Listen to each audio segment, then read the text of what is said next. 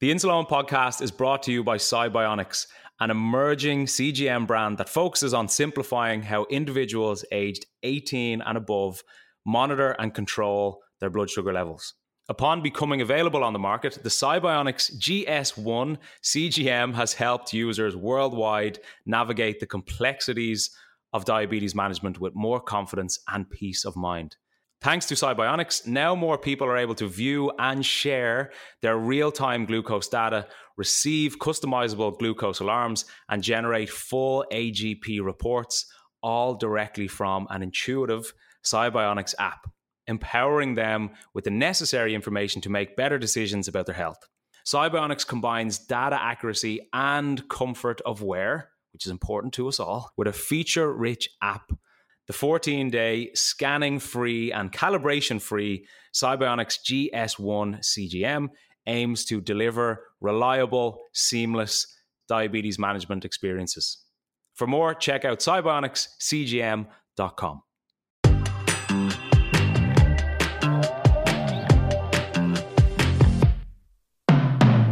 How's it going? It's Owen here, and for World Diabetes Awareness Month, we are doing something a little bit different. Every single day in November, we will be releasing a brand new episode with practical tips, practical insight, and practical advice you can implement with your own diabetes management.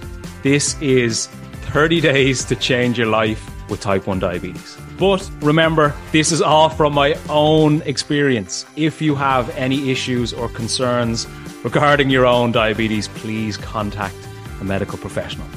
Now, enjoy this episode.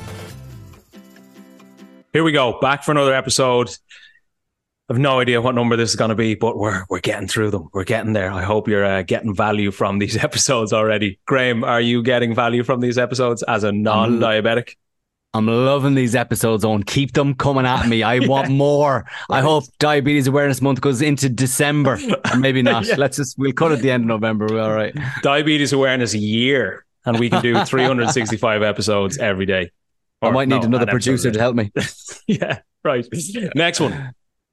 My personal top 5 tips to get the most out of your CGM. So if you don't know yet, a CGM is a continuous glucose monitor, which is basically that nicotine-looking patch that you may see on people. And hopefully you have one. They're a massively beneficial tool.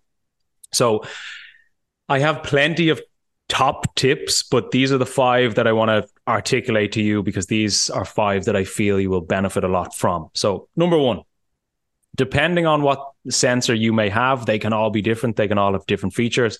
But if possible with the CGM that you have, set a nighttime schedule. And what I mean by that is, as you probably know if you listen to this podcast, I massively value my overnight blood sugar. I massively value my sleep in general. And part of me massively valuing my sleep is me being in range as much as possible. So throughout the day, for me personally, my high alarms on my sensor aren't even on. But when I go to sleep, like my management, I'm confident of my management that I don't really see that many highs, so it's not necessary during the day. Whereas at night, because I'm not awake, I may not be checking my blood sugar in my sleep, which might sound unusual to you. I have an alarm, which basically means that my high alarms are set at a lower number. For me, they're 7 millimoles per liter. So that if I go up to 7 or creep up to that number, I'm notified. I can wake up with my alarm, take half a unit correction if needed, go back to sleep and stay in range. So set a nighttime schedule with your sensor. Second one, change your low alarms during exercise, particularly cardio, because when you're running, when you're out for a walk, a cycle, a swim, whatever it might be, you're sweating, you're out of breath, your heart rate is increased. It's more difficult to identify whether or not you are going low because all of those things can be signs and symptoms of lows. So I'll give you an example. When I go out for a run, I increase my low alarm to 5.5 millimoles per liter, which basically gives me the ability to know that if my blood sugars start to come down, I'm getting a low alarm at a higher number so that I can essentially make sure my bloods don't continue to drop before they drop too low. And if you're out exercising and your bloods start to come down, they may come down much faster than normal. So being notified earlier can be massively valuable. Number 3, don't look at your CGM too much. Much easier said than done, I know, but it is a tool to benefit your life, benefit your lifestyle with diabetes, not create further stress and frustration, which it can easily do. So I'm a big believer in taking a break if and when you need it, and taking a break from looking at your CGM on a daily basis. And for me, a good time to take a break from like obsessing over it, which can easily be done, is when I've eaten and when I've taken insulin. Because I know if I eat my food, if I take my insulin, over the next hour, hour and a half, 2 hours, potentially 3 hours, my food is doing its thing in my body, in layman's terms, and my insulin is doing its thing in my body. So by me looking at my blood sugar within that 1, 2, 3-ish hours following food and following an insulin injection, it's not really giving me any useful information anyway. So having that period after a meal as a pause or a break from my CGM can be massively beneficial. Number 4, be mindful of the readings you get from your CGM during the first 24 hours with a new sensor.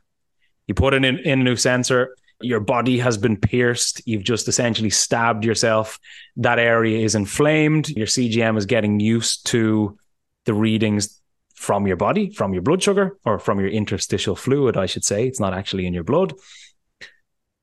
The readings over that generally 24-hour period can be unpredictable. So be mindful of what your sensor is telling you. If ever you're in doubt, double check. I know for myself, generally the first 24 hours of a new sensor, I'm inclined to see higher than normal numbers, when in reality, my blood sugar is actually in range. So just be careful of that. Number 5, analyze patterns and trends. You have a CGM for a reason. Don't ignore it. Try not to obsess over it, but actually pay attention to it. Am I seeing highs consistently? Am I seeing lows consistently? Is there a pattern at a specific time of day? Is there a trend around my exercise or certain meals? Pay attention to these things and use that information to benefit your life and your understanding and your clarity around your blood sugar. Don't ignore it. Analyze it.